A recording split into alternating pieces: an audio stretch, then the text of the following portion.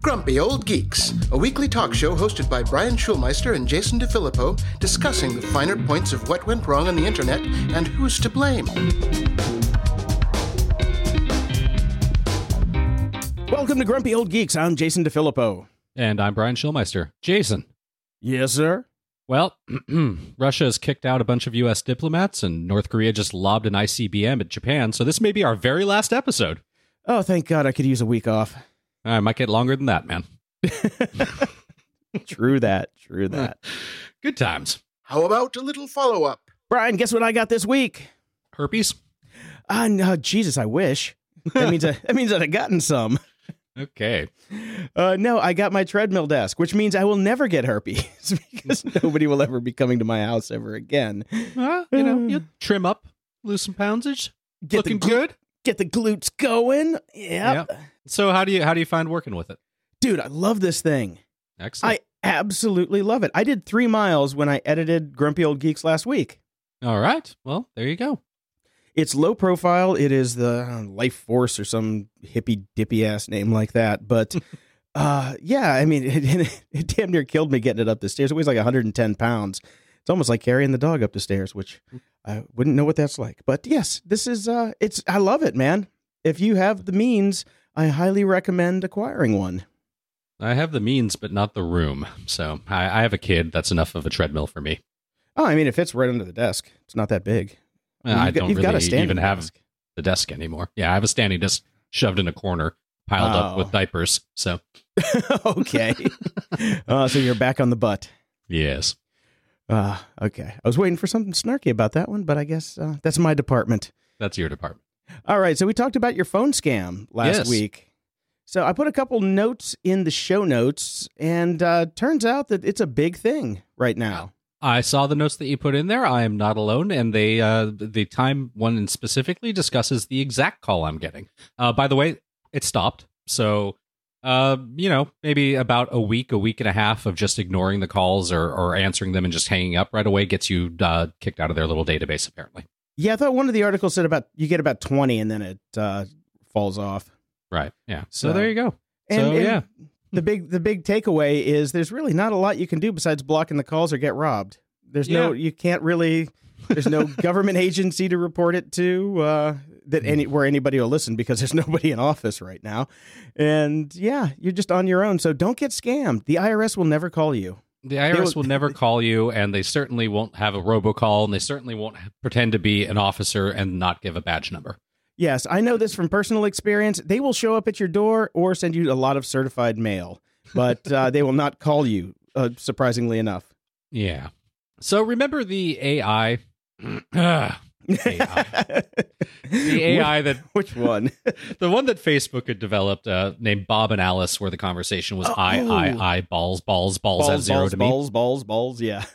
Balls me balls, no like me balls. Now, I don't remember when you brought up the article the first time around and we discussed it, if they had shut it down or not, but there is a bit of follow-up. They have definitely shut it down.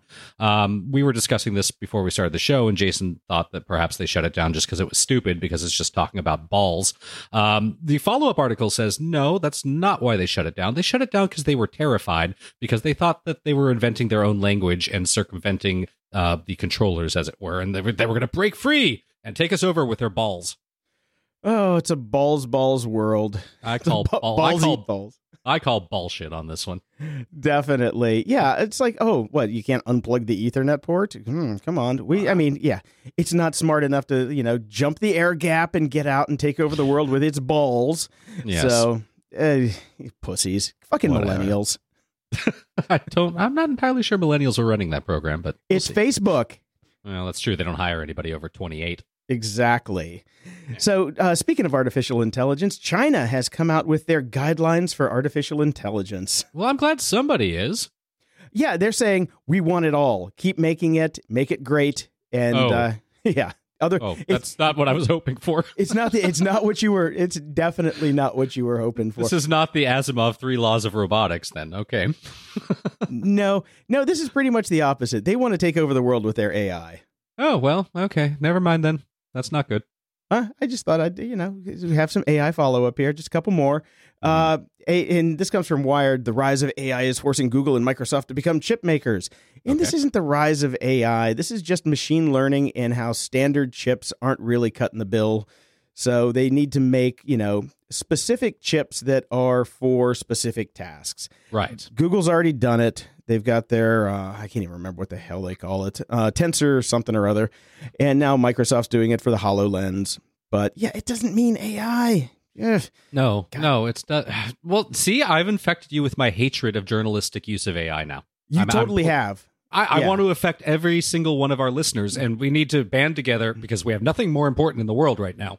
Nope. than fight the journalistic rise of AI and their horrible catch-all definition. They throw it into every article now. It has nothing to do with AI 90% of the time, and even when it does somewhat tangentially have something to do with AI, it's still not fucking AI. It's the precursors to AI. It's the building blocks of it. We do not have AI yet. AI is the Frank's Red Hot sauce of the internet. I put that shit on everything. That seems to be the case. And I found an interesting article from Futurism.com that talks about the cost of universal basic income, and it says it might be less than you think. And I followed along. There's a lot of math. There's a lot of math in there. And basically what it finally comes down to at the end is, yeah, the rich guys pay for the poor guys. Duh. Well, that's kind of what the safety net that we're slowly dismantling is all about. That's the whole goddamn point. But yeah, he just did the math. He showed his work, and he links to another article on how to reform welfare and taxes to provide every American citizen with a basic income, which was way too long for me to read. Okay. But it's in the show notes if anybody wants to take a crack at it, because I did read it. I enjoyed it. Again, I think this is a very important conversation to be having.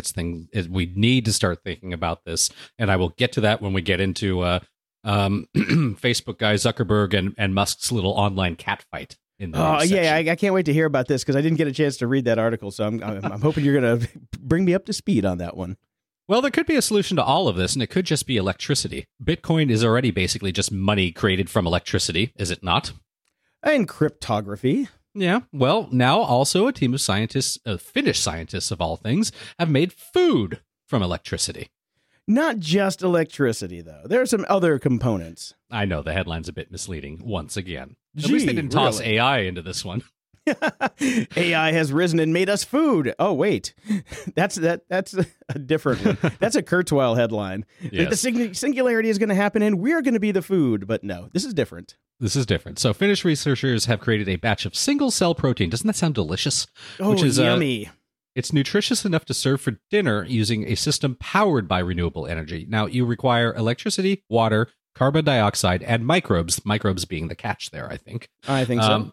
Yes, the synthetic food was created as part of the Food from Electricity project. Imaginative name. Yeah, and I'm sorry, but if you have electricity, water, carbon dioxide, and microbes, why can't you just plant a seed and make a fucking tomato plant like everybody else and call it hydroponics? Or whatever else you want to do. It just sounds like a really long-winded end around to gardening. I'm sorry. You just build a garden. It's a bit more than that, I think. It actually reminds me of some systems that they talked about basically in Dune and some other sci-fi stuff as well. Like, I can't remember the name of the book now. The people that were living in the silos. Remember that one? We read that way back in the day. Yeah, I hated those. The Matt Howey books. Yes. Yeah, so I liked the first book, and then I just got so bored on the second book. But yeah, I know what you're talking about. But yeah, this is just, it's gardening, guys. You're trying to build a better garden. You are. And I was going to go off on a huge tangent / rant here about how technology is supposed to make everything easier, but it isn't. But we're going super long, so I'm just going to say the one thing that I said online this week. It's insane that we now live in a world where the only true path to getting customer service is by shaming a company into it on Twitter. Well, we'll get into the Twitter thing shortly because they might not be on there for very much longer. But this is you're coming back to the year of 2015. We've been doing this forever. I know. I'm pretty sure I complained about this at length, ad nauseum throughout the course of this podcast. Yeah, and my little complaint this week is there are a lot of stories about how they're teaching convicts to code. Yes. Now, they have the perfect opportunity to putting the con in Silicon Valley. But no, half of the stories I heard on the radio or just on a podcast, they called it Silicon Valley. And I'm like, no, that's Los Angeles and the fake titties. Yes. What the hell is wrong with you people? And to be honest, most of the people in Silicon Valley should already be in prison. In the news... And as we were talking about how people in Silicon Valley should be in jail, some of them are, or at least headed that way. The latest disgraced tech CEO, and I just love this headline, worked at a damn HR company. Okay. Chris Dugan looms large in Silicon Valley. He served as an adjunct professor at the Ray Kurzweil-founded Singularity University. And according to his Crunchbase profile, I don't even know what Crunchbase is. Should I? Yeah, you should, but it's okay. That's fine. According to his Crunchbase profile, holds advisory positions with 9 different companies, including Palantir Technologies. Ooh. He's best known for founding BetterWorks in 2013, which has sopped up over $35 billion in venture capital funding from a bunch of people. Blah blah blah. Basically, he's super involved with Silicon Valley and his main company being Human Resources. And he is now being accused of inappropriate workplace conduct by female employees. More than one. There's some choice quotes in here that I really enjoyed. He said, "Tell recruiting we need to hire more boobies." Nice. He was very drunk. He had his arm wrapped around a young female employee, his arm moving up and down in an appropriately affectionate way. He began dancing with a female employee while violently chest bumping her repeatedly until she fell down. Wow, this is just... this guy's an idiot. God damn. I swear to God, Silicon Valley, who the fuck are you hiring? Unbelievable. Well, now, this is not surprising. Look, we know tech people. They're nerds. They have no social skills. They do not know what to do when boobies walk in the room. This is why, this is why my other company, The Art of Charm, exists. So if you're in Silicon Valley, come to one of our boot camps. We'll teach you how to not knock some chick in her chest until she falls down. Also, don't say hire more boobies. That too, yeah. And I know BetterWorks has been embroiled in a bunch of different things. So, whatever. Fuck this guy. All right, so let's get back to my favorite topic, AI. Zuckerberg and Elon Musk both got in a bit of a catfight about it this week. Zuckerberg is coming kind of the position that it's a utopia, that everything's going to be great with AI and all that sort of stuff. And Musk is coming more from the Terminator dystopia version, which is we need to be super careful. This is the most dangerous thing we are currently developing as people. We will all die. And they got into it a bit, where Zuckerberg, in a Facebook Live speech, of course, cast some shade over at Elon Musk, saying that he's way too down on the whole thing. And then Musk tweeted about how he had talked to Zuckerberg at length about AI, and he didn't really seem to know much about it. Yes, total nerd fight. God. Yeah. So there's a good article over at Slate that talks about both of their positions and basically says, well, they're both wrong. Zuckerberg's utopia is really one that only he's going to be able to afford in the super elite, and the dystopia isn't going to happen either because we're going to have a lot more problems before we ever get to killer robots. The real problem is what we've been talking about, the unemployment that's going to occur and the disruption that it's going to cause, and the fact that we'll need a UBI. Oh, God. And you know what? Here's the thing. Elon doesn't realize that he's setting everything up for the world of the time machine with the Morlocks, because he's building the holes underground where the Morlocks will live. You think the Terminator's going to come back with a little T Tesla logo on it? That's basically where we're at. Yeah. Ooh, there's some show art right there. I know. I got to make that, though. That involves effort. Speaking of Musk, today is the day we're recording on Friday the 28th. The Tesla Model 3 is being launched in a little private fun ceremony. And there's an article that says that this could be Tesla's iPhone moment, because this is supposed to be the affordable Tesla, which isn't entirely all that affordable. It's $35,000 still. Kind of pricey. Yeah, it's a little much. I can't afford one. My brother bought one, but I can't afford one. He's a scientist. There you go. I'm a podcaster. So this is the thing, though. He's got the market share, he's got the publicity, he's got the big name about it, and this is more affordable than any other previous model. This could be the thing that takes over the Prii and really becomes the go-to car and moves us all towards basically getting away from gas, which there were a ton of other news stories about more wonderful countries than ours that are talking about phasing everything out by 2020, 2040, I think, for the UK, that said no more pure gas automobiles by then. We're done. we're headed that way, and he's positioned himself to be one of the main movers and shakers. So, except for here in the U.S., where everything is going to run on clean, beautiful coal. It's going to run on Soylent Green. Let's be honest. Well, in interesting news, Foxconn, the makers of the iPhone and most of the, parts thereof, they're opening a factory in Wisconsin, of all places. Maybe. No, well, there'll be 3,000. The paperwork is not even signed on any of this. This is the problem I have with this administration and their bullshit PR releases. None of this is settled yet. At all, not even close. But come on, it's like Elon. He's got verbal, permission to go drill under half of the eastern seaboard. Why can't Foxconn just start up? This is true. So anyway, they're supposed to be building LCD panels there, but apparently the biggest problem is people in Wisconsin don't know how to build a goddamn LCD panel, so they're going to have a problem with skilled labor. Yes, they are. There are two things I've actually heard about this plant, which is that the vast majority of it is going to be AI robotic workers. Not kidding. And secondly, that the main positions are so highly skilled, they're going to have to import people from out of the country. Which we can't because all of the visas have been revoked. How's this going to work again? But see, Trump is able to go ahead and get himself out of country workers for all of his properties. He's bringing in people, to staff his different golf clubs from out of the country. Or certainly, he's applying for special waivers to do it. Okay, we're getting off topic here, but yeah. Sorry, I get riled up about this. I know. It's it's the fumes from those North Korean rockets that are coming over Santa Monica right now. I know they're making me a little dizzy. They're going to hit me, and all I've got is this tiny little standing desk to stop, drop, and roll under.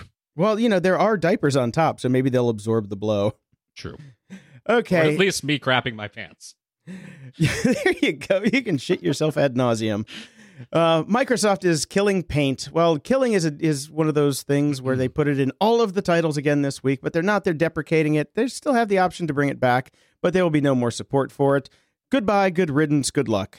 Yeah, well, you know how the way this works. This is all about page views. Day number 1, we issue the article that says Microsoft is killing off Paint, and there's lots of cute, clever little drawings done with Microsoft Paint, RIP. And then the next day, we can do a whole nother article saying, well, not really. Yeah. So that's exactly what every single place did. And the second day's article is, well, we're still going to keep it. It's going to have its new home. It's not going to be bundled as part of the actual Windows operating system anymore, but you'll be able to download it from Windows Store, and we're just not going to work on it anymore. So take it out back and shoot it in the head like Clippy. Bury them side by side. Find me a single person who uses Microsoft Paint on the reg for their job or anything else at this point. I know a lot of people that use it for screen caps. They have to figure out now how to do a screen capture on their Windows machine. It's built into the OS. It's not that hard, people. Yeah, but it's Windows people. What are you going to do? Well, now there's a bunch of iOS people freaking out about things getting discontinued as well. As the article title says, iPhone gamers, brace yourself for the apocalypse. Oh, God.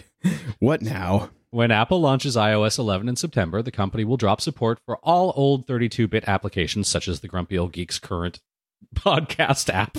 Trent. So that's most apps released before 2014. So if developers can't be bothered to update their app, mostly because, they're not making any money off of them, they will go away. So this includes a lot of old games like Flappy Bird, Flight Control, Cannibal, Civilization, Revolution 2. I guess these are all quite popular, but they're not going to get updated because why? They're not getting paid to update them.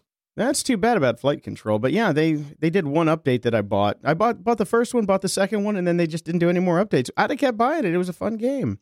Right. But yeah, and Civilization. I'm not going to play Civilization on a phone. Are you fucking kidding me? Anyway, India is in the news. Okay. They plan, everybody else is talking about getting rid of, gas-powered cars and saving the environment. Well, India is down to save jobs because they are going to ban driverless cars. That's smart for them. They need people working. There's a lot of people there. Yeah, we'll see how long this lasts. I know. It's good political talk. He's like, I'm a man of the people. I'm saving the jobs. But at the end of the day, when enough money comes in and Uber overruns you with their robot army of cars and Priuses, then you're pretty much screwed anyway. Okay. Well, I have my favorite not driverless. Well, they're going to try to head there anyways. I have my favorite story about this of all week. Lyft has partnered with Taco Bell. Oh, head for the border. they're going to debut a new feature that allows passengers to tack on a trip to the pseudo-Mexican fast food restaurant. They're calling it Taco Mode.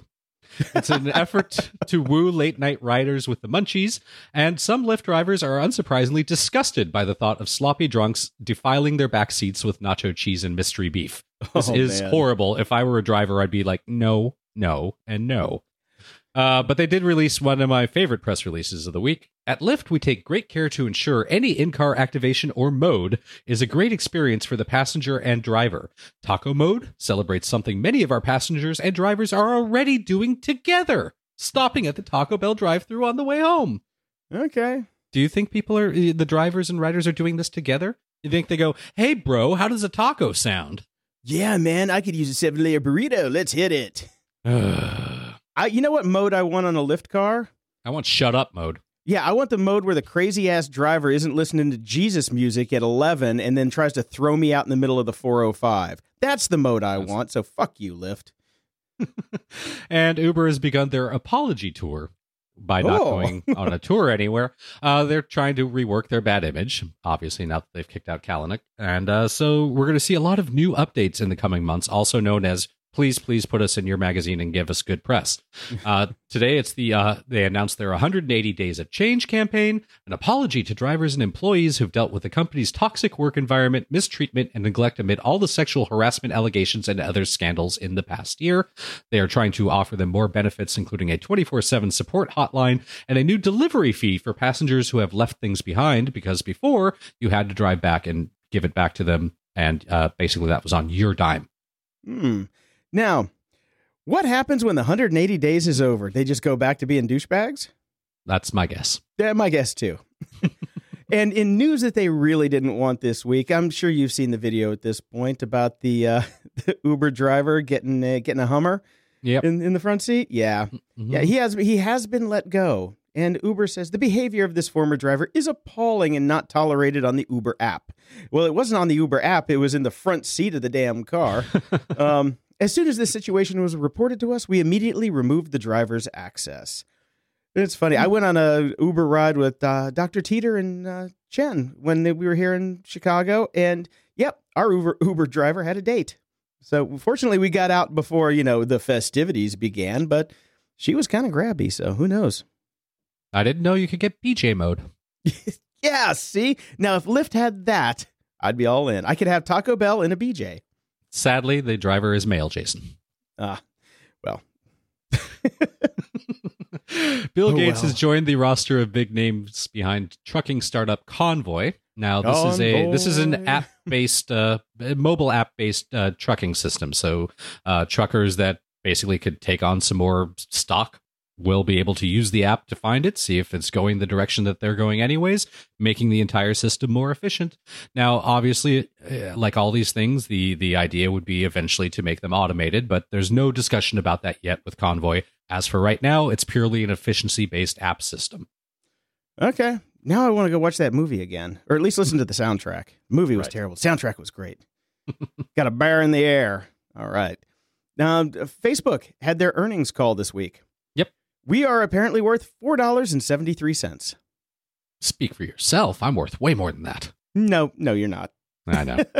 We got a link to some of the fun facts from the earnings call, but that's the only one I really cared about. All the shit that I put up with on Facebook gets them $4.73. I would give them $4.74 if I didn't have to have any ads.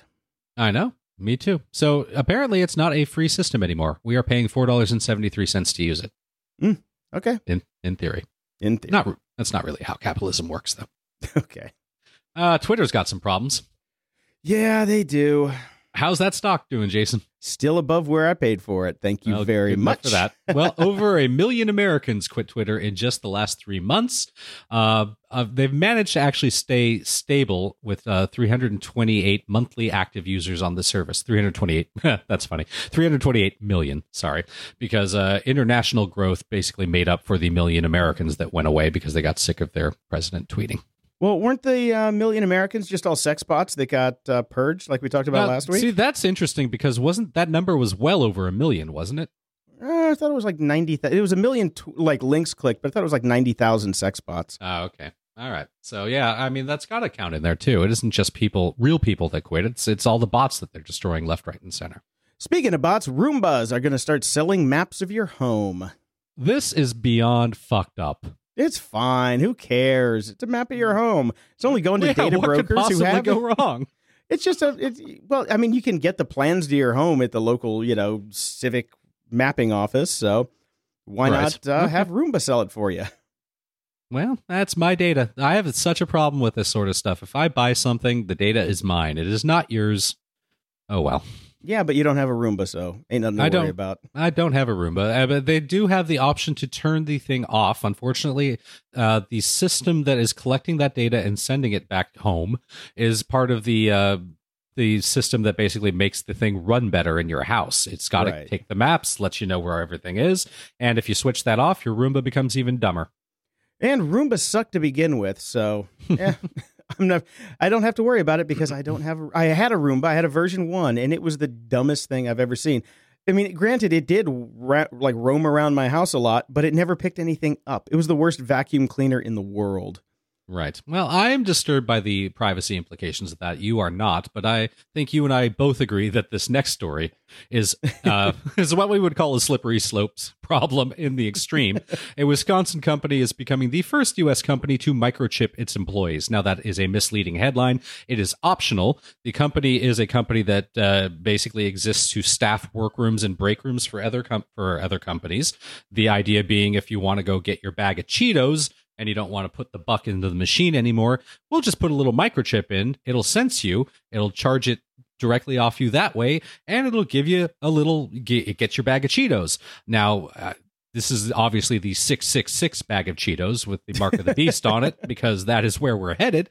I don't see why you would need a microchip embedded in your hand. How about the fucking card that identifies you that's probably hanging around your neck? I mean, I don't get this. Or your phone with Apple Pay or Android Pay or Amazon Pay or Samsung Pay. Or a bazillion things that aren't embedded in your body. Or a dollar bill. How about a dollar bill? Unbelievable. Yeah, It's no, not This is people are going to do some stupid shit. What are you going to do? Come on. Roombas are taking over with their AI, and they're going to chip everybody, and the sky is falling. The sky is falling. Actually, what is falling out of the sky are DJI drones. They're not insignificantly unheavy. 0.6 pounds for the new Spark, which is the one that they're having problems with. They say they are aware of the reports and they are investigating to determine the causes. But yeah, some of these things are just randomly going rogue. I think maybe the Facebook AI really did get out there in search of balls. Maybe. DJ balls.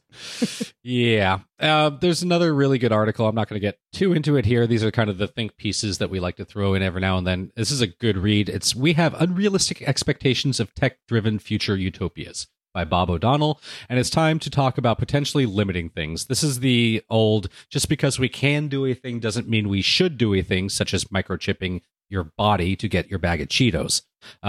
And we all know this isn't going to work, though, because there's always going to be a company that's just going to go, well, everybody else isn't doing it, so let's do it. Yeah, or China.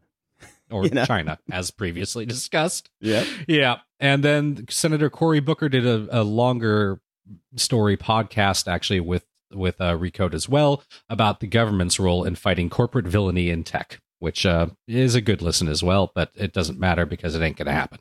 Yeah, speaking of things that ain't going to happen, Steve Bannon wants Facebook and Google regulated like utilities. Good luck with that. Good luck with that. Yeah, no. And well, speaking, you want to do that? That means the government has to take them over. Oh, great. Oh, man. Yeah, and speaking of tech gone awry, I didn't put the link in the show notes because everybody's probably heard it. But yeah, people are using CRISPR now to modify genes in human embryos. So yeah, you know that thing that just because we can, because we can do a thing, we shouldn't do a thing. People are going to somebody in a basement somewhere is going to do it. And I'm fine with them getting rid of genetic mutations, because I've got a genetic mutation in my family, which means I'm never going to have kids because I don't want them to get it. And if they could fix it, that's great. But there's the but that goes along with that. And it's like, okay, what happens when it goes crazy? And then you get another crappy Daniel Suarez novel. Ups and doodads. Brian, in days of yore, when I was a young programmer and coder and nerd, Yes. This news would have made me so excited. Transmit, the best FTP app, or SFTP or whatever. Actually, it does everything now.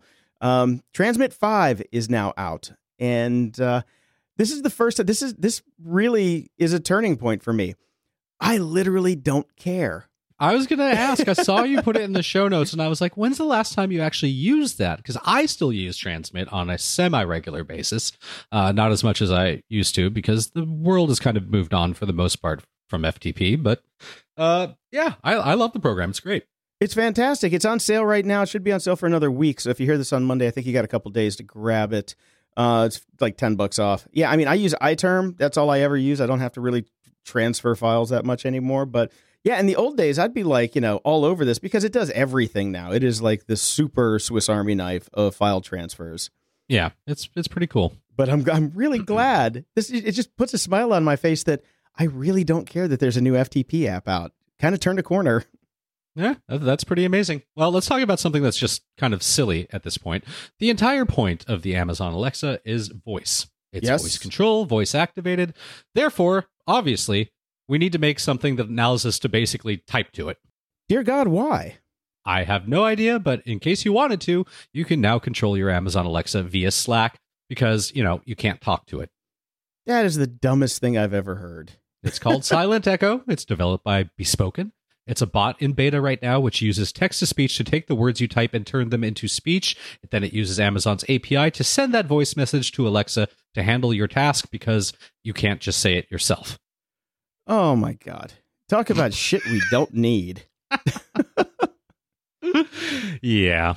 Oh, man. Somebody probably got paid to make that. You realize that, right? I do. I am aware of that. It's somewhat frustrating. Oh, yeah. Okay, moving on. I ran into a little app that became very useful for me. I am going on a trip soon and taking the little kid with me. The kid has found his favorite band, basically. And his band has a bunch of YouTube videos. And if I ever need to go to the bathroom when I have to watch the kid and I'm by myself, I toss YouTube up on the TV, start playing his favorite band. Boom. He is, just zoned on this thing. He loves it, can't get enough of it, claps, dances along. It's fantastic. What am I going to do on a plane? Well, clip grab. I was going to say Robitussin. Knock the kid out. That's no. There's this friendly, super easy program called ClipGrab at clipgrab.org. It basically does one thing and one thing only. It downloads videos from YouTube and converts them directly into iPod format or iPad format. So I have loaded up the entire YouTube site for my son's favorite band on my iPad, and that is going to get heavy rotation on the plane. And you're welcome, person that sits by us. Okay.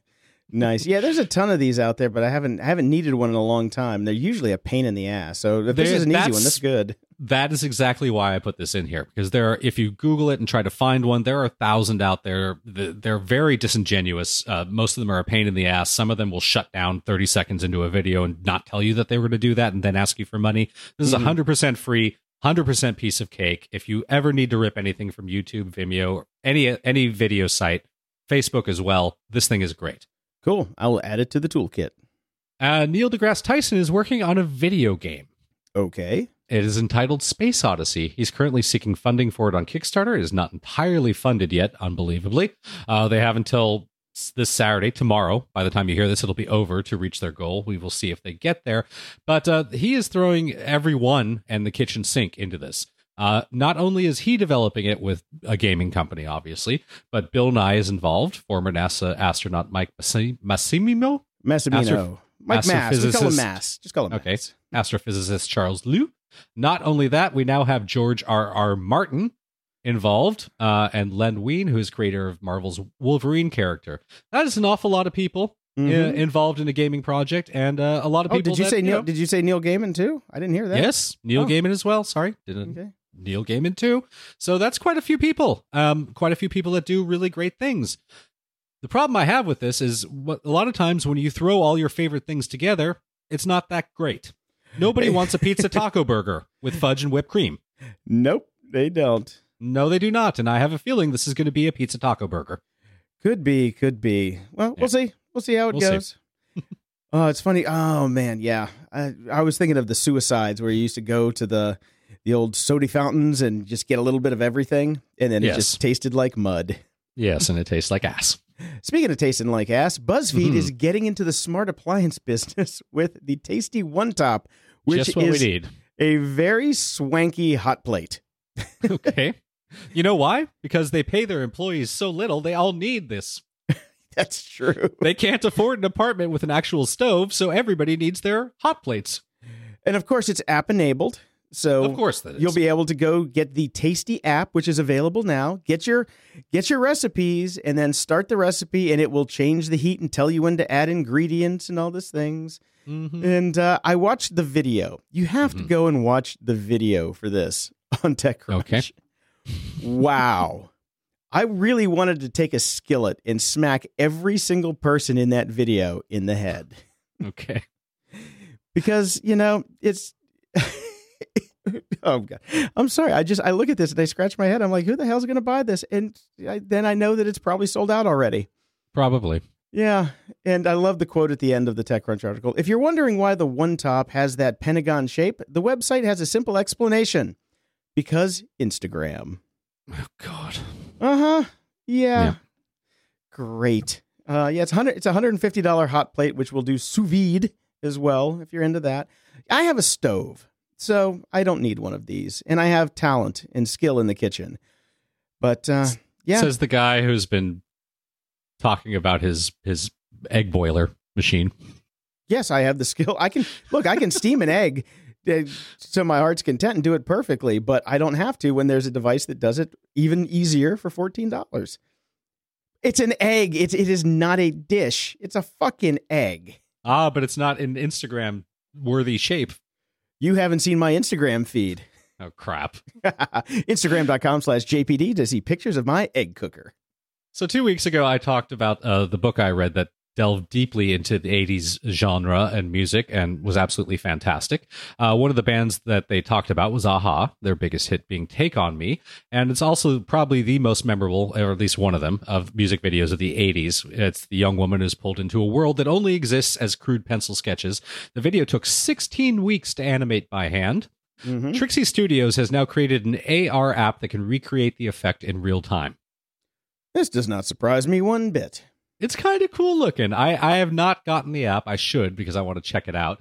It basically takes your environment, your house, and redoes it as pencil sketches, and it throws a protagonist in there who does not look exactly like the lead singer of a-ha because copyright. Yes. Yes. Likeness rights are a problem. Yes, and they also don't play the music because, again, copyright. Yes, if you have a Spotify account and a rather handsome friend, you can probably redo the whole video. Most likely. And because I always forget, because I've referenced this many times, and I never put it in the show notes, I have put in the show notes the Family Guy clip from the a-ha Take On Me scene, which is hilarious. So go to the show notes, check it out. I'm going to have to check that one out for sure. Remember the one I put in a couple weeks ago that was, they did Take On Me and then took out the music and then just did it with Foley? So Yes. you could really hear the old guys grunting and beating things down. That was pretty funny too. I should dig that back up. Yeah, throw that back in the show notes too. And sad news today, Apple has trimmed its iPod line to one lonely model. After 15 years. Oh my God. Yep. They are discontinuing the iPod Nano and the iPod Shuffle, yanking the product pages from the website. They're still in retail stores if you think it's actually going to be worth anything. You can go grab one if you want. The iPod Touch will remain around. It's now at a much better value, $199 for a 32 gigabyte model, which still wouldn't hold my music collection. I miss the old ones. Yeah. I miss the, I know MXV, friend of the show, has he bought one for me, one of the classics, like the 250 gig classics. Yeah. Those are the ones I wish they still sold, but put flash drives in them. That would make so much sense. But no, why would they do that? Yeah. No. And you can't really even call the iPod Touch an iPod. It is an iPhone Lite. You know? Yeah, exactly. I have one of the original iPod Touches, and it is an iPhone. It's not an iPod. And the screen sucks. It was always terrible. I would never recommend it. But I do have a box of iPods around here. Shuffles and Nanos and Touches. No, not Touches, but the ones before that with the little video screens. And I'm never getting rid of them because I like them. And I actually do use them every now and again. If my phone's dead, I can just snag one and go because they're already loaded up with all my favorite music. It was a good time. And Wired's got a good write-up. It says, goodbye iPod and thanks for all the iTunes. So, yeah. Worth checking out. It's a sad day. We've lost Paint and now the iPod. What's next? Oh, we'll have to wait and find out. Going to buy anything on Amazon? Check out the show notes at gog.show/220 for anything we're mentioning in this episode, or click through at gog.show/Amazon and help support the show. It costs you absolutely nothing, and it puts a few ducats in our pockets. And by ducats, we literally mean cents. Pretty much.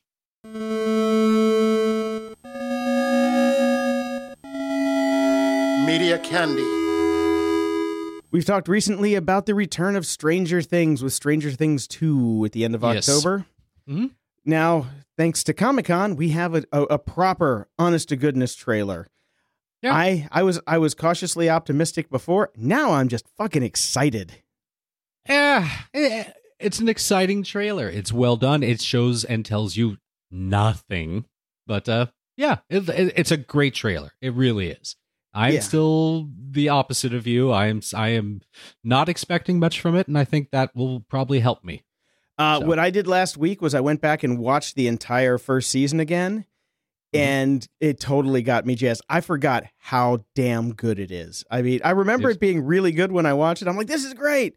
But I went back and watched it again, and it has legs. It completely has legs. And looking at the ending, like when you get to the final ending, it really does tie in like with the trailer and perfectly. So I can't wait. I'm really looking forward to this.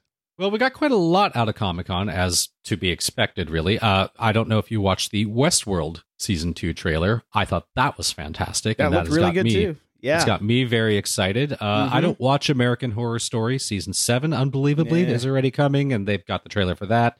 They've got the trailer for some kid stuff that I don't care about. Justice League, I thought that was actually quite good. Aquaman. What the fuck? Aquaman. No. I like it, but it's Drago. Come on. Yeah. He needs to be where's his seahorse? Yeah, you know? Flash he needs is to the one see Khaleesi and his seahorse. Flash is the one that looks stupid in that movie, but Superman's coming back, so I'm happy about that. And my God, Wonder Woman. I still haven't seen that movie, but she's just stunning. Dude, you haven't seen Wonder Woman? Oh, get on that. I know you have superhero fatigue as well as I do. I do. So sick to death of superhero movies. But yeah, Wonder Woman, it was solid. It was solid. And I'm very excited about it. I definitely want to watch it. Did you see Batman versus Superman yet? I did. It was okay. Yeah, so she shows up at the end of that, and now you know. Yeah. So you can roll into it. Wonder Woman, solid. Watch it this weekend. Get on it. Okay. Thor Ragnarok. Whatever the hell it is. That actually looks, come on. It looks clever. Helmsworth is just naturally funny, which nobody that looks that good should be that funny. I found out he's a fan of The Art of Charm, so I like him a lot more now.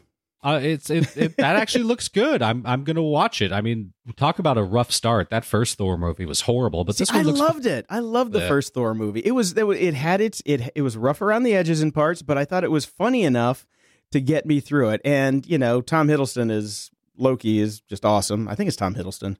Yeah. But anyways, that looked pretty good. And now let's talk about the one that we're all most excited about, and most have probably opinions about. You and I, we have not talked to each other about this yet. No, so we I'm haven't. Curious. The Ready Player One trailer has hit. Ready Player Grown is what I'll call it. It looked very interesting. Little too frenetic for me, for my old man brain. What I am most worried about is they are going to turn this book into an action movie. Yeah, it really looks like a Michael Bay movie. The entire trailer is nothing but zooming motorcycles and explosions, and that is not the book. That is not what the book is. That is not what the book is about. That's exactly what they did to Ender's Game. So I'm a little worried. Yeah. And I've got to say, the hyperbole that they're using to promote this, the holy grail of pop culture. Ready Player One is the holy grail of pop culture, and you reference pop culture while playing a Rush track in the background, who is not pop culture at all. Yeah. I mean, granted, I'm glad you didn't stream fucking Rihanna in the background, but when you say the holy grail of pop culture and you're playing Rush, my brain gets all confused. That's all I'm saying. So confusified. Yeah, I mean, this is a movie that I think need to seriously downgrade my thoughts on, so I'm not wholly disappointed when it comes out. The trailer does 100% have me worried. Yeah, well, I'm not worried because I don't really have that much invested in it. I don't really care that much, but I do want to say something that you cared about and have talked about quite often is Damon Lindelof. Yes. Your guy from Lost and was it? I never thought anybody was going to take over Battlestar Galactica guy. What's his name? Ronald D. Moore. Yeah, Ron D. Moore. More worthy of my wrath than, but David Lindelof has done it. So I want you to do me a favor and for next week, go listen to his Nerdist podcast. It's actually from at Talking with Chris Hardwick, but they streamed the show on the Nerdist podcast this week. I have a lot more respect for this guy after this interview. No. Because he talks about being on Lost, and he's like, what the fuck's up with the polar bear? We gotta raid around a polar bear? They had no clue what they were doing, and he wanted to quit. He hated the whole thing, so... But it's very funny. Then he created his own show that was just as infuriating. But he said from the get-go that you're not going to find out the answer. That was always on the table. There was way more problems than that with the show. There were entire basic polar bears that they dropped on that show that they also just ignored. Okay. Yeah, so he redid his own crap. But I like the guy. Just listening to the podcast, I like the guy. I got to say that. No. I hate what he's done with Lost and for Lost, but fortunately, I was smart enough to give up on season 4, and I'm just like, no, they don't know what the hell they're doing. I'm stepping out. Okay. One series that I really love is called Bosch on Amazon Prime Video. You know, I love the Amazon Prime Video series. Mm-hmm. Thank God, nominated for not nominated. It's an Emmy nominated series, but it has been greenlit for season 4. So I know a lot of people that my friends who listen to the show also watch Bosch. So here you go, guys. Bosch is coming back. Okay. And I've talked at great length about my trepidation about Ron Howard taking over the Han Solo movie. And as everyone did immediately when that was announced, you were not an Arrested Development fan. You've never watched it, so you didn't get it. I watched 2 episodes, and I thought it was stupid. So yeah, not me. It's a great show. But everybody made the joke immediately, and that they would make a single joke where Ron Howard would narrate something from Han Solo. But somebody has gone at great length to go ahead and make the Star Wars trailer Arrested Development style, and it is awesome. So the link is in our show notes. It is very, very funny. Okay, I'll pass on that one because I've never seen it. Now, this one comes from DisneyResearch.com. It's an article titled "Factorized Variational Autoencoders for Modeling Audience Reactions to Movies." The movies have started watching back. Yes, they have. Yeah, Disney is doing their own version of, focus groups by pointing cameras at everybody in the audience and figuring out what jokes hit, which don't, and then going back and fixing them. It's incredibly smart, and very soon we will not need writers. Yeah, exactly. Well, yeah, as soon as the AI takes over the writing, we're all good. And Damon Lindelof is really out of or whatever the hell his name is really out of a job. See, there's a silver cloud. This is old news, but it came across my desk this week, and I thought I really had to bring it back up. This is a retelling, I think. It's on anonnews.co, which is the hacker group Anonymous, which has never really done a goddamn thing for all the videos they've made. But they made great memes. They were good with that, yeah. But it's called "These Hidden Netflix Codes Will Unlock Thousands of Hidden Movies and Genres." Yes. And what it is a list of codes that you can put into a URL to actually see the deep dive on all the different genres that Netflix encodes by, because it's extremely hard to find stuff on Netflix because there's so many things and they get buried. So this is just a way to do a deep dive. I tested it before the show. It works still. And there's some cool stuff in there that you can find that I totally didn't know they had. So in case you're wondering the type of person that sits around and figures out how to get these things, let's just state that the first example that they provide is steamy romantic movies. Steamy romantic. Yes. What would that be? Oh, like 9.5 weeks? Not The Notebook. Pseudo-porn. Pseudo-porn. Yes, I remember that. Showtime. I had Showtime and Skinamax way back in the day. And sadly, this is more sad news of things that have died this week. At Midnight has been canceled after 4 seasons. I really enjoyed this show, but they did 600 episodes in 4 seasons, which is insanity. I don't know. Especially since Chris Hardwick does 20 gazillion other things. Have they cloned him? I think there's 7 of him. I really think he is AI. And he's the test case. He is the Terminator. He's the Hardwickinator, because there's no way that a single human being can do this, plus get married and have that awesome house and everything like that. I don't know. There's no way. And, he's been sober for like 14 years, which I don't believe because he has to be doing meth to be able to stay up and do all this shit and talk that much. He might be on the cocaine because, cocaine makes you chatty, but all he did was say he stopped drinking. So that's true. I'm officially going to start a movement to rename AI CH. Yes. This is 2 Chris Hardwick units, two Chris Hardaflops. Yes. That's it's a Hardaflop. At the library.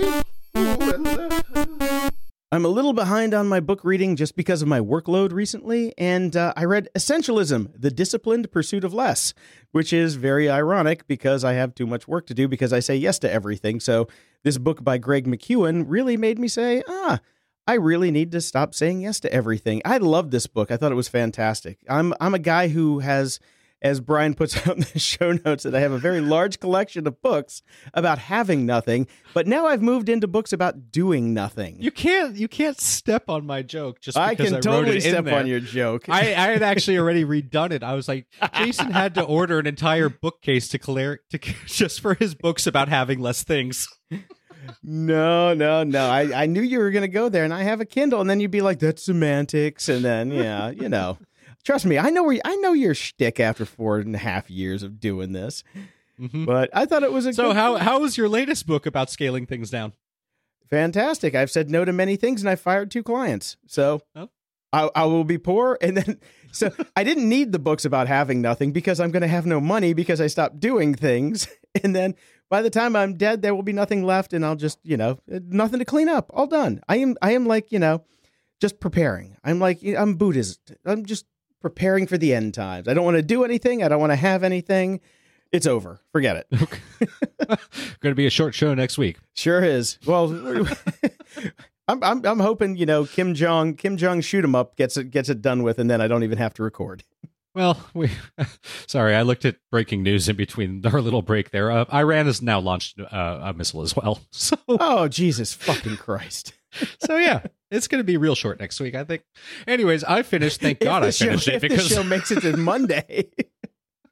I'm really glad I finished the book because I might not get a chance otherwise. I finished The Delirium Brief, the latest Laundry Files novel by Charlie Strauss, which I believe you finished the other week. Yep. I liked it.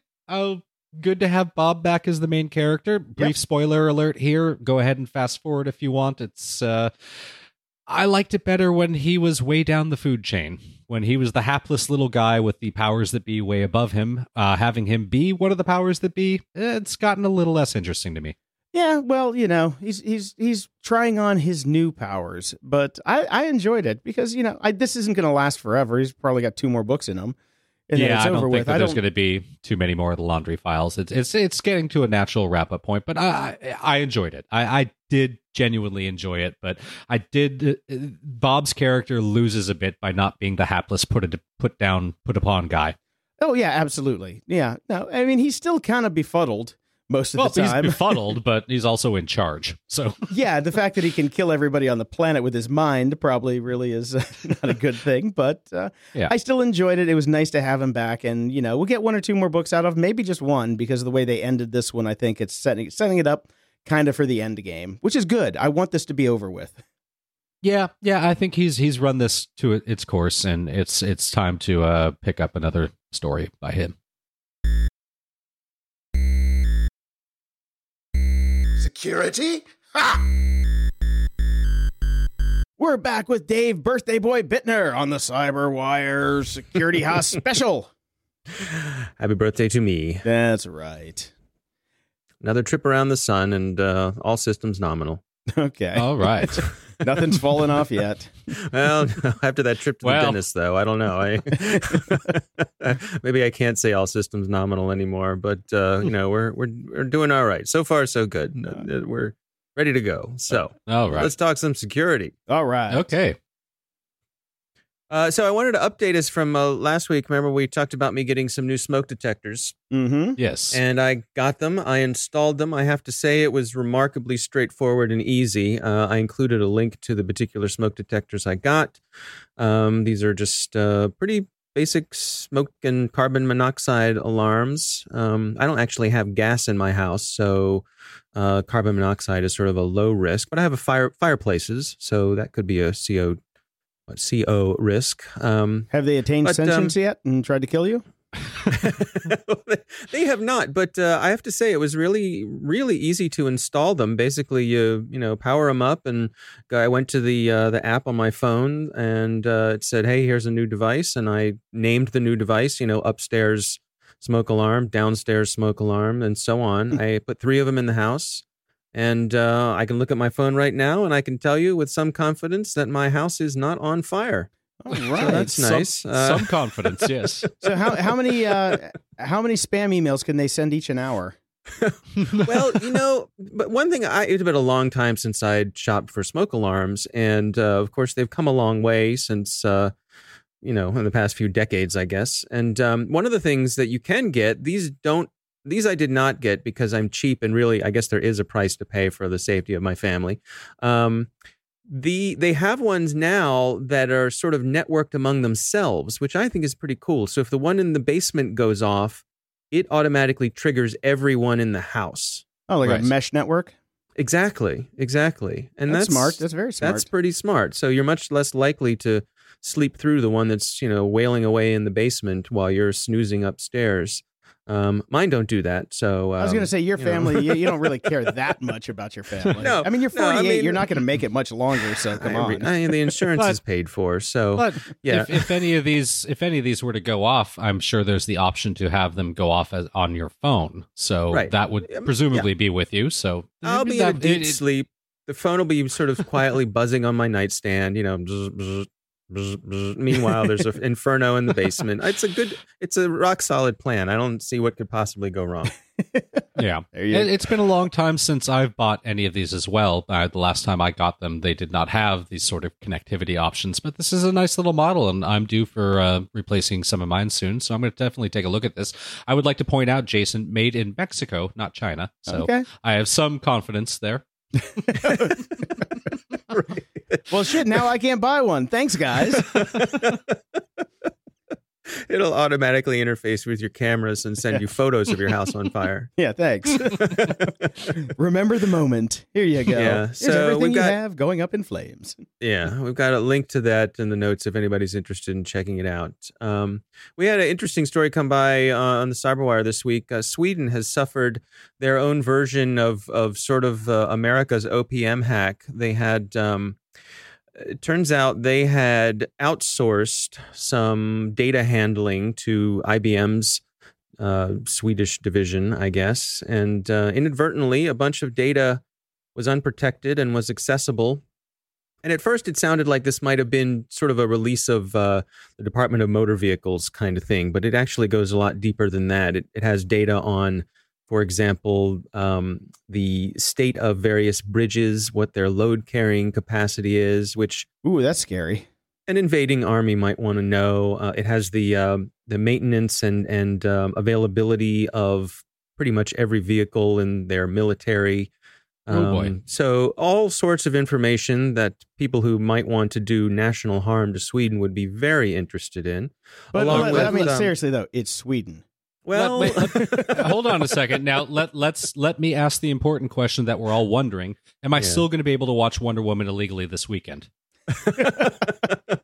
Because this is all I care about Sweden for. Maybe. And actually, we're going to get to that towards the end of the show when we talk about this new Mac malware that's come out. So hold your horses on that one. We'll get to it. But keep your lasso looped. That's right. Your lasso of truth. There's information about, for example, pilots in their military, home addresses, things like that. So it's a big deal. The person who was responsible for it has been fired and fined, but there's actually speculation that this could take down their government. There could be votes of no confidence in their government. So it's what a great world that would be if you could actually do that. Oh, man. That would be fantastic if people could actually take down their government when they fucked up. Oh, that would be wow. That would be a utopia, or as we call it, a Sweden. Yeah. Why do I feel as though I'm coming in on a conversation that may have already partially happened? It's been happening for 219 episodes, but yeah. It's this particular conversation's been going on since I believe November. Yeah. I don't imagine what you guys could be referring to, but so we'll keep an eye on it. But this is an example of a data breach that has international implications for a major world power. And consequences. It's a big deal. Yep. Well, and consequences. Yeah. So the Swedes take things perhaps a little differently than we do. Interesting. Well, China is probably not going to have this issue. At least not moving forward. They have basically announced that they are launching an unhackable quantum messaging service for their government. Existing internet and telephone cables can easily be tapped. Quantum networks send messages embedded in particles of light. If any third party tries to hack the network, the quantum nature of the particles will distort the communication, causing it to be lost. Pretty fucking incredible technology. Yeah, there's some other quantum cryptography stuff I was checking out this week where actually viewing the key will cause it to change, thus, invalidating the cryptography, which is really cool stuff. If they don't call the app Schrodinger's, seriously, something is incredibly wrong with them. I actually say Schrodinger in Chinese. Just this week I was talking to Jonathan Katz, who is our crypto guy intended. on the Cyberwire. He's our crypto, exactly. He's our crypto guy on the Cyberwire. He's a professor of computer science at the University of Maryland. And we were talking about quantum technology. What's interesting about this article is he was saying how one of the real challenges with this sort of quantum encryption are distances. They're very susceptible to noise, even over things like fiber optic cables. So I have to say I have a raised eyebrow about this notion of this network being 2,000 kilometers long and still being able to do this sort of cryptography. Wait a second. Were they testing it using planes? Well, that's what we were talking about on our show. Oh, that's funny. Okay, I was trying to figure out where the hell I heard about the quantum cryptography. It was on your damn show. Yeah, it was on our show. They were testing it using planes because that was the easiest way to get a long-distance line of sight using lasers. They were using lasers. Frickin' lasers. Exactly. And the problem with using lasers point to point on the Earth is that for those of us who believe that the Earth is spherical, the curvature of the Earth, affects your ability to go from 2 points in a straight line. So they were using an airplane. What's that have to do with anything? Flat Earthers took 2 hits in this show. That's the only part of this story that I find interesting, and I have to say I'm a little skeptical about. But I'm going to send this story to Mr. Katz, and we will talk about it on an upcoming Cyberwire segment. Well, that'll be $10 for giving you source material for your show. Yes, that's right. All right. Birthday or not, you got to pay up. Jason, he hasn't sent us a bill, so let's ixnay on that. Okay. All right, so second story, bug in top smartphones could lead to unstoppable malware. So a recently patched bug found in the chips used to provide Wi-Fi in iPhones, Galaxies, and Google Nexus devices could be used to build malware which jumps unstoppably from device to device. Skynet is coming. Oh, broad pone. Yeah, apparently, I mean, you have to update your operating systems immediately, at least for the iPhone. Security updates for Android as well came in July. They don't say anything about the Google Nexus, so who the hell knows? But this is pretty intense. This came out on Thursday at the Black Hat conference in Vegas. So. Oh, I love Black Hat. But yeah, this is kind of what we talked about last week, where third-party applications and libraries and chips now, that it's a great vector for people to get in. As these companies lock down their OSs super tight, everybody's looking for a way to get in, and this is just another way to get in. Yep. Right. And what if, these chips are installed in millions of devices before the vulnerability is discovered? Mm-hmm. And how many people certainly I think on the Mac side, or on the iPhone side, they have a pretty high rate of people updating, but think of all those unpatched phones out there that have this hardware. Oh, yeah. We call that Android. Yeah. That's really what we did. It's just Android. Forget about it. Yeah. Man. So it's interesting because it has the ability to not only take over the device without without the owner knowing it, but also to jump from device to device in an automated kind of way. So imagine how quickly something like that could spread. Yep. That's why there are patches. So I updated on everything this morning. So hopefully you guys did too. I did. Whenever that came out, I did it. So hopefully we're good. Now, this one I thought was just too funny. An 18-year-old hacker in Hungary found a flaw in the online ticketing system for basically their local municipal railway, right? I was hoping you were going to try to pronounce it, but the BKK. We'll just call it the BKK. I'm done. It's their public transport authority. But he was arrested. They turned him in and said that he was, mucking with their system, and the popo came and locked him up. And after this kid got arrested, the BKK's Facebook page got over 45,000 one-star reviews from all of the, I guess, hackers fans. I don't know where these guys came from, but yeah, these guys took a definite PR hit, which they should have, because this is a really stupid hack. I mean, this guy just messed with the DOM. He opened up his inspector on his browser and changed the price of a ticket, and it didn't validate on the back end. And he got a cheap ticket, but he never used the ticket. Nope. That's the annoying thing. So it's frustrating that he got arrested. No, I haven't followed up on this yet, but hopefully he's out and about and not taking the train. No, it's silly. It just seems like this kid tried to do everything right. He reported it in a very responsible manner. Yep, didn't use it. And so what's the point in arresting this person who's trying to help you? Yeah, you could be sending a message to other people, but part of this story, too, is how much money the BKK was spending on security. So they're being mocked by having this ridiculous hole that someone could drive a commuter train through. Yeah. Seriously. Like I said, hopefully this kid's out. I got to do some more research. We'll have a follow-up next episode. But this is some bullshit. Yes, it is. Now, we've been kind of focusing on the more mundane doom and gloom aspects of cybersecurity recently on this segment, but I wanted to bring it back to the overwhelming doom and gloom of the kind of think piece. We haven't read one of these in a while. This is a cybersecurity expert on why you should be very worried about the internet's future. This is Alexander Klimberg. Are you aware of this gentleman, Mr. Bittner? I am not. I'm intrigued by this article. I may have him on our show. Authors generally like to talk about their books, so yes, they do. I think it might be nice to have a conversation with him. I think it's a great article. He basically sees three possible futures for the internet. One of them is apocalyptic, the world's major superpowers unleashing malicious code on one another, irreparably destroying vital infrastructure. The other Orwellian world, in which the internet has become a tool of subjugation, monitoring and restricted by state powers. And the third, the happy one, is where the internet remains free, controlled by non-state actors, and a wondrous instrument of global connection. Guess which one he thinks is least likely? Kittens. He thinks kittens and unicorns and rainbows and memes are probably the least likely, I bet.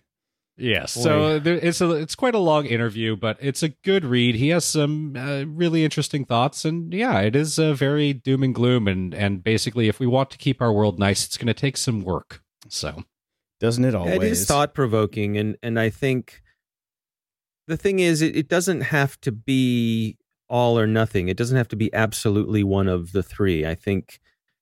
It might even be one of those good fast cheap pick any two. Yeah. We're gonna have a light dusting of Orwellianism. It might be all in 50 Shades of Grey. Well, while I was reading it, the notion of taking down infrastructure, while possible, ask the Ukraine. Yeah. I think it is possible, but these global apocalyptic forecasts of it from the folks I've talked to who know this kind of stuff. Yes, you could take stuff down. Yes, you could do damage. Probably it would take a couple weeks to fix it, things like that. But I don't know. It's the internet is built to be resilient. That's kind of the whole point of it. It routes around problems. So it does. But when you're talking about, everybody uses the electrical grid as an example. If you could actually do physical damage, I'm going to exaggerate here, but say, melt down transformers at a distribution center, that mean, and there isn't just all of that equipment standing by. There aren't spares just sitting there ready to be installed. And that's where it could take weeks. If you could take down Washington, D.C., for example, which, the Wired cover story that we talked about last month, I think it was the July Wired cover story, was all about this. If you could take down D.C. right now, it would be an improvement. But they're saying it's plausible that you could take down DC for a few weeks, but not forever. But I guess the question is a few weeks long enough to do what would happen in a few weeks? I did see a story. This is probably maybe 15 years ago. There was a story about there was an ice storm, I believe in Canada, and it took down electrical towers. So there were some really large areas that had no power for a long period of time because the towers, long distances of towers went down. And it was an interesting case study to see how people's base instincts start coming out and they stop being polite as they're unable to feed and clothe and wash and heat themselves. That's actually, I don't know if you read Lights Out by Ted Koppel. He came out with a book about cyber attack, our nation being unprepared and surviving the aftermath. That's precisely what he really gets into. If you haven't read it, I'd highly recommend it. This came out I don't know it. 2015, but and it's Ted Koppel, so it was kind of shocking that he took that as a subject matter, but that's what he really got into in the book, and it was a little terrifying, and it was kind of, yes, we can rebuild it, but by the time that we do, the damage is done. And I know you guys like to make fun of me for all my survivalist stuff that I used to do, but yes, we do. I used to. That's right. I studied with a lot of very smart people, and most of them pretty much came to the conclusion that most major metropolitan areas are 7 days away from a complete chaotic meltdown, because that's about what the food supplies are in a major city, in a major metropolitan area. So if you can't get supplies for 7 days, that's when people start to really get cranky. Yeah, the thing that struck me the most from Lights Out when I was reading it, he was basically saying, if something goes down, before you even know how major it is, if you're in a major city center, start moving. Grab everything and start getting out. Yeah, definitely. Head for the hills. That's why I live in the a little burbs. frightening. But anyways, I also just wanted to mention the title of the book that Alexander Klimberg has out right now. It's called The Darkening Web, The War for Cyberspace. And that's actually a great title. So well done on him. Yeah, I have to check it out, see if I can get him on the show, get a free copy of the book. Look at you, mooching. What do you think? It's your birthday or something? Jeez. Yeah, exactly. I know. We in our ongoing, continuing conversation about malware on the Mac, to bring people up to date who might have been following this, the three of us have been saying that we don't personally know anybody who has had an experience getting infected with malware on a Mac system. We actually put it out to our listeners, and we got no responses from anyone who got Mac malware.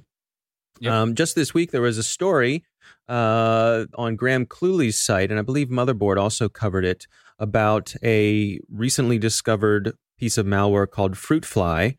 There's actually two variants of it out there that have been discovered, and it's kind of a creepy little bit of malware that gets on your system and can control your webcam and log keys and do all sorts of things. It can take control of your system. Standard malware. Mouse movements. Basically standard malware stuff.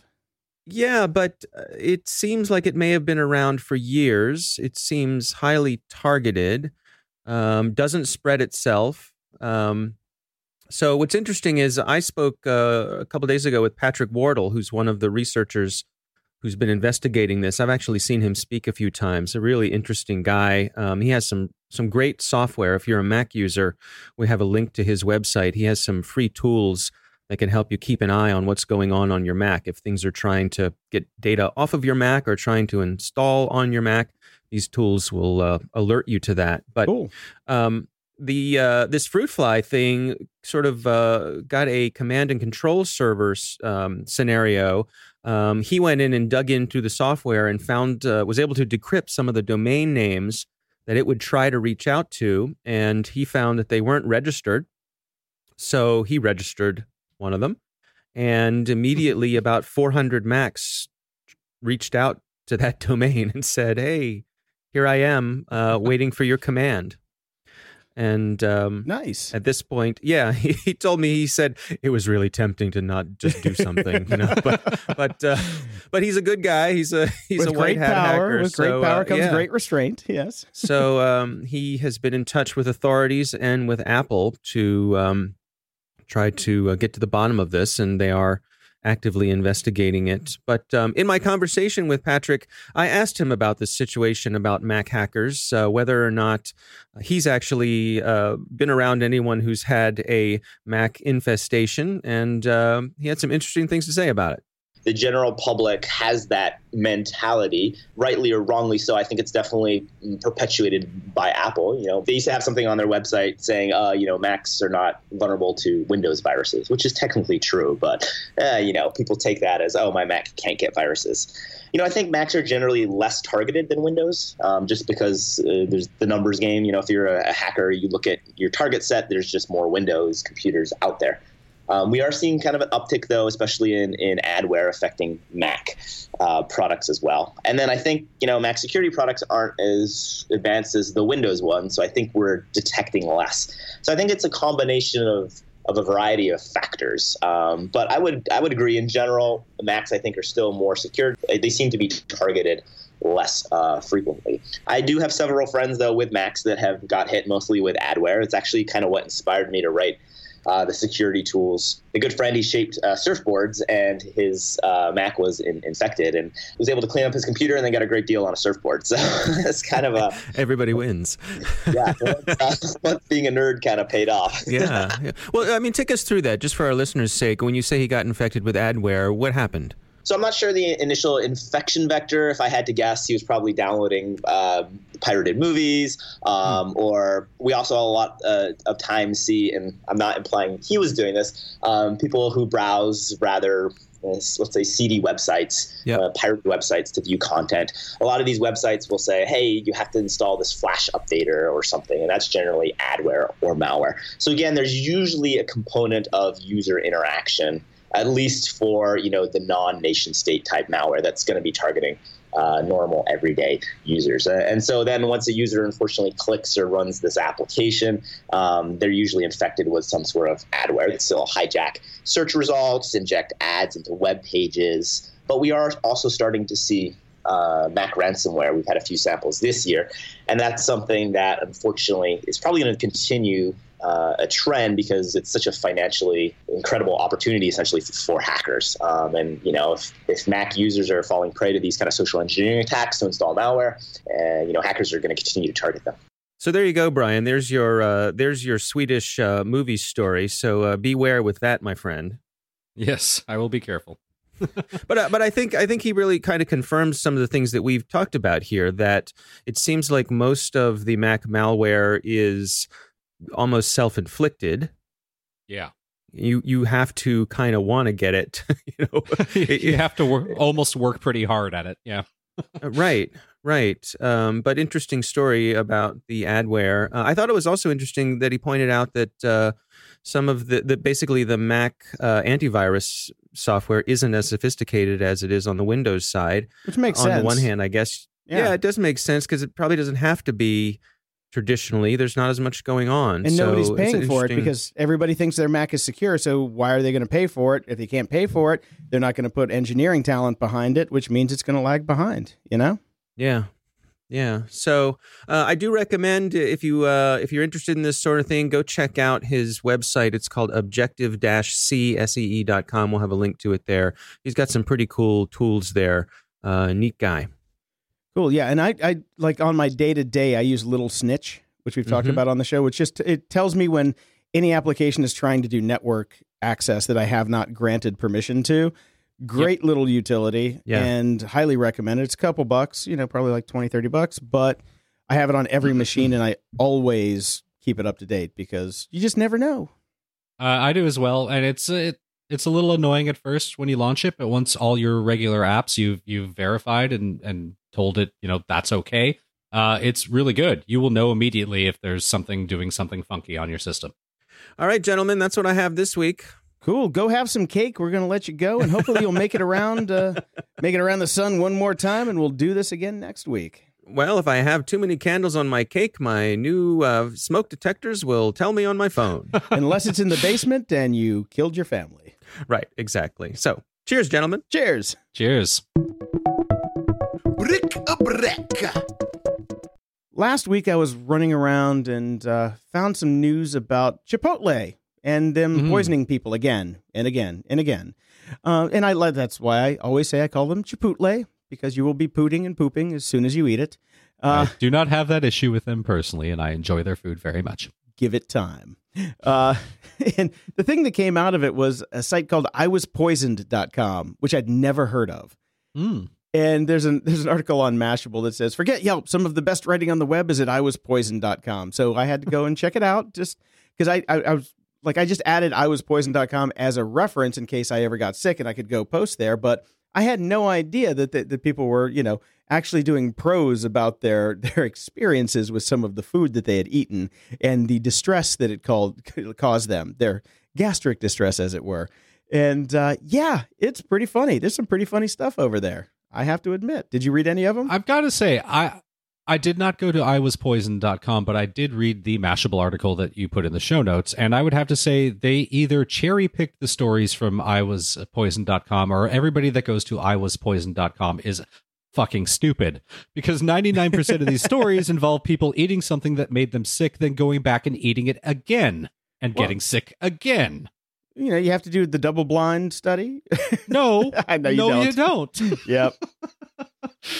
But it does provide proof that the poop is in the pudding, as it were. A lot of dumb people out there. Have you looked at the news lately? Or the world? Or the internet? I know. Okay. And this one comes from Wired. A son's race to give his dying father artificial immortality. Chris Hardwickism. He's got several Chris Hardwicks with his dying father. He's trying to make a chatbot, basically. So he's interviewing his dad a lot. Yes. How many science fiction books and short stories have we heard this story in so far? 708,425 million Google tripleplex. So apparently this kid's just trying to actually make it happen. I was on the fence with this. I'm like, I like the idea of doing the interviews and getting to know your father before he dies, but turning him into a chatbot, I think, is just dumb. I'm sorry. Let him go. Archive everything. Have the videos there to, go back and see yourself, to show your future children what their grandfather was like, all that sort of thing. But make a chatbot. Do you know how annoying chatbots are? KatieBot. Go talk to KatieBot for 10 seconds and tell me that this is cool. Or go watch Black Mirror. See how that turns out. But yeah, it is a facsimile of a facsimile. It just don't even bother with it, dude. Enjoy the time. Granted, the project itself is awesome. I loved sitting down with my dad and getting his stories and recording them. I actually have some on a podcast that I still have around somewhere. But do that stuff. Get stories out of people. Record them. That's beautiful. You can go back to the stories. Do not try and imbue those stories with artificial intelligence. Yes, please. Or Chris Hardwick. Yes. Now, Vox has done something kind of cool for us. We're getting a solar eclipse on Monday, August 21st, and you'll be able to see that here in the United States. Flat earthers may have an issue with this site, but tough shit. The nice thing about it, if you go to the link that's in our show notes, type in your zip code, and they give you an animation of exactly what you're going to see. Sweet, I don't have to go out and look at it. Well, nice. It's a proto Flash animation, so it's not quite as fun as the real thing. But yes, you can tell exactly what you'll be able to see from your location and the exact time period that you will be able to see it. So it's very cool. So you can figure out if you want to take a little trip to see it better, or just to hell with it because you don't care, because you don't like science. Yeah, I've got a lot of friends who are going to Southern Illinois to go check it out. So. Yeah, it's a bit too far for me to get anywhere to see it nicely, but it's cool. Yeah, I'm in the butter zone, but it's like, about 3 or 4 hours away, and the hotels down there are booked solid. So bring a tent. Yeah, exactly. I know a lot of people who are actually camping to do it, so go check it out. Very cool. And the last thing I threw in, just because I think it's funny, our listicle of the week, as it were, 26 things. How do they come up with these numbers? Because they just run out of shit at 27. Is that it's lunchtime? That's it. Yeah. Yeah. Okay. 26 things people are definitely going to forget about in 10 years. And it's pleasant enough. The one thing, and the reason this made the show, mouse balls. Mouse balls. When's the last time? Balls, mouse balls. Since Bob and Alice they forgot about the mouse balls. It's the ball show, but when's the last time that you even thought or remembered those little mouse balls? I don't know. Probably 10 years. Yeah. I used to clean my mouse balls all the time. It was cathartic. It was zen-like mouse balls. Yeah. Yeah. And yeah, Jason actually had mice, so it gets a little creepy. It's really hard to get the little fuckers to sit still. Feedback loop.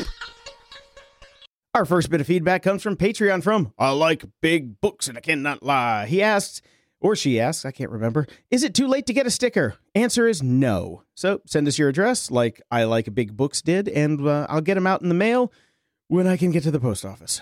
I have a stack of them. They're going soon. The first batch is out. Everybody's got them. They're fun. Yep. Stickers to anybody that donates to us at Patreon. So go to patreon.com/GOG. Or PayPal on the main website. Just click on that, give us a couple bucks, and get some stickers. Yep. And we actually got a post on our Facebook page, which normally I would say we'd never see, but I actually saw it. So there you go. Thanks for a bloody good podcast, lads. It gives me something to chuckle at while we're at work every week and keeping us up to date about the wonders and nonsense going on in the big old world of tech. Also, thanks for the recommendations of some great series to watch. Keep up the good work. Love from the Judge Meister. Judge Meister. Woo! All right, next bunch comes from Twitter. This is from Clincy. Yo, I always check the show notes. Thank you, Jason, for all your hard work. Well, you're welcome. I need more info on Jason's RSS feed. I don't know what that means. He means you talk about the feed that you always have for the show. So that's proprietary, and we don't want you doing your own version of our show. So too bad. Oh, yes. No. You gotta get on that Patreon. You gotta work thing for that stuff. You gotta do that yourself, man.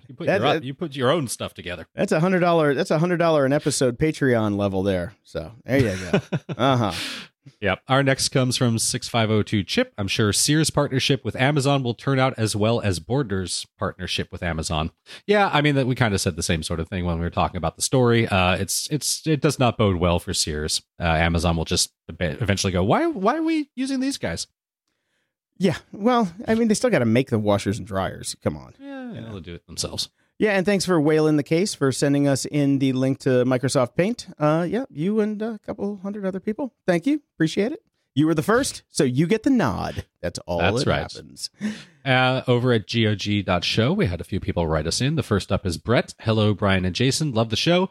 You end up saying all the shit us old guys are thinking. Holy shit. On episode 216, you fellas talked about a YouTuber prank gone wrong. My son actually told me when he grows up, he wants to be a YouTuber. Sorry, when did this become a valid employment option? I told him no, and he should go to a trade school of some sort, and now a week later, I'm the asshole. Ugh. Thanks, guys. Yeah, that's what I've heard parenting is like. Can't wait. Next one comes from Jesse. What's up with the no HTTPS on your WP login page? I'd expect more from grumpy geeks interested in security. Loving the show. Keep up the great work. Get the fuck off my goddamn login page. Yeah, why are you trying to hack us? I thought you liked the show. Jeez. Look, we're lazy. What are you going to steal? A crappy meme from Picard? Seriously. No, I didn't feel like buying a cert. We're actually moving the site soon, so that'll be taken care of. But yeah, I just don't really give. Yeah. Yeah, that's about it. All right. Our next two reference you, Jason, and some of your travails. The first is from Neil. Mm-hmm. Yeah, I heard you mention the font Dyslexie. Mm-hmm. I've used this font, was disappointed, and as far as I can tell, it has not been updated in a long while. I now prefer the font Open Dyslexic at opendyslexic.org. It is free, open source, supported by research, and contains more characters such as Cyrillic and Greek. Mohez also sent in, you might be interested in the open version of Dyslexia font, which is the GitHub link for, I think it's the same one. Thing. Yeah, it's the same thing. Yeah, thanks, guys. And it was funny. I was talking to somebody about this at the same time, and I'm like, damn, I wish somebody would open source this. Literally, when the first feedback came in, I'm like, oh, my God, we're psychic. We can put it out in our minds, and fans will send us the info. So, yeah, thanks, guys. Appreciate it. I've dumped the old one and went to this one. It's great. I wish someone would send us $1 million. $1 million. Next come... what was it? Mark Havener for episode 209. Brian, in regards to your phishing calls, follow the link to my blog above and find my collection of ringtones. You can randomly peruse my writings or go directly to, link will be in the show notes. One of them is Silent, 30 seconds of nothing. I use that as my default ringtone on my personal phone. Coupled with the default no vibration, I am never bothered by any calls that are not in my address book. That's a pretty good idea. It's pretty much useless to contact the FTC about them, since a phisher who has more than a room temperature IQ will spoof the number on your caller ID. For the 90s web developer stuff, I interviewed for a web developer in the 90s. The HR drone asked me if I had used FrontPage. I remember that piece of shit. And similar software. I told him, but he did not seem to comprehend that I could write HTML in Notepad. Well, you're using Notepad, but it was valid, I guess. And I didn't need a sissy interpreter to write my code for me. And for Bittner's Tooth, E.E. Cummings, the famous poet who eschewed capitalism and punctuation, once wrote, "Some pains are physical, some are mental. The ones that's both is dental." Very nice. Yes, thank you very much. And I love that idea of the silent ringtone. I'm totally going to grab that. Yeah, it's pretty good. Yeah, I do. I have my bootleg, not legal Star Trek sounds, so I still don't mind hearing them, even if I don't care for who's calling. There you go. Moving on. Next up is from Michael. Been a fan since day one. In fact, you were my first podcast. My family's from Downers, Woo! Jason's stomping ground. Gave you guys a 5-star on iTunes way back. No cash yet, sorry. But my friends from Sweden have spoiled me. But getting you guys some beer has been on my mind lately, since you make me laugh every week. Thanks, guys. And Jason, little close to the dog. You think I follow you on Instagram? I know you guys don't make shit on this, but keep it up. Yeah, okay. Yeah, I'm not even going to reply on the dog thing. If you had if I had a kid and I posted pictures of my kid, would you say I'm too close to the kid? Yeah, not. So, moving on. Lamar writes, I've recently replaced the battery in my 2012 MacBook Pro Retina. I remember you guys talking about a battery management application in one of your shows, but for the life of me, can't remember what it was. Well, now you don't have to remember because it's called Fruit Juice. Go to fruitjuiceapp.com. Fruit Juice, by the way, the stupidest name for an application if you want to get SEO. Yeah. Not smart. Next comes from Debbie. Hi, I've been listening to the show for a month now. I would like advice on how to secure my personal home computer logins and passwords. I am close to 60 years old and I just don't understand what is needed to keep my computer logins and passwords safe. It seems that all banking, credit cards, and financial information is so easy to access online. Any assistance you can provide is appreciated. Debbie, there are tons of tutorials out there, most of them probably extremely confusing. Get a password manager. That's the single one best thing you could possibly do. Yeah, I use 1Password. I think Brian does as well. And I've never had a problem with it. You want to have passwords that are different for every single site you go to, and that's going to save you 99% of the trouble. Yeah, it's a little daunting to get it set up, but I'm sure you can find somebody who can help you out with it. And you will still need to remember 1Password, hence the name 1Password. It should still be complicated. That shouldn't be super simple because this is protecting all of your passwords for all your sites, which, as Jason said, should all be different. A great little device that I use, which some experts will tell you it's really stupid and you should never do it, is come up with like a song that you love that you would never forget. Take the first letter from a line that you would never forget from each word, string all those together, throw a number at the end of it that means something to you. Boom, you've got a really, really, really, really difficult password for anybody to ever figure out. And use that for your main password, and then have completely random, different passwords for every single site that you log into. You are probably never going to get hacked with that. I am now going to go log into Brian's computer. Thank you for all the information. Good luck figuring out the song, Jason, and the particular line, and how many characters it is. Figure that out. We'll figure that out. Mm-hmm. Okay. Hang on. Oh, Jason's working on it. 1 second. Yep, I'm done. I'm going.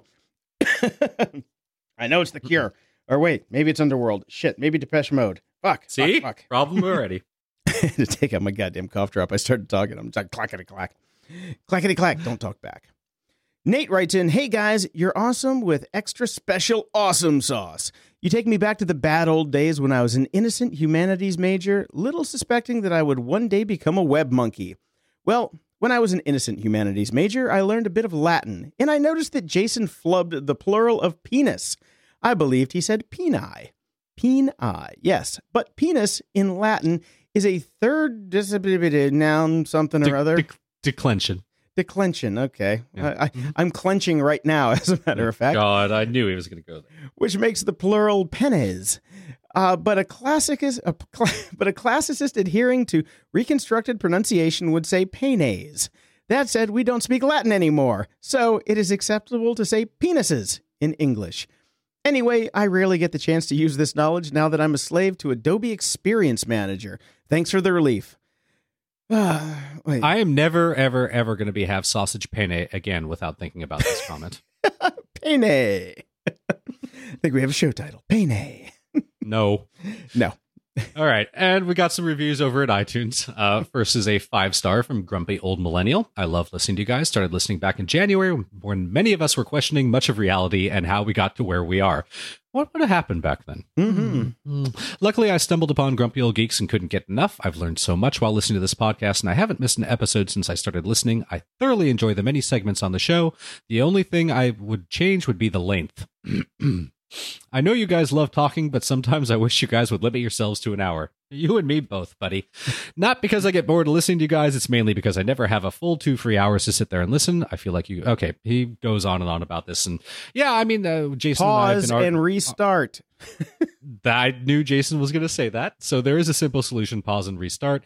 I have argued that our show shouldn't be longer than an hour since day one, but and every time we try and make it shorter, Brian comes in with 100 links, and we still go for the same amount of time. So this ain't just on me, buddy.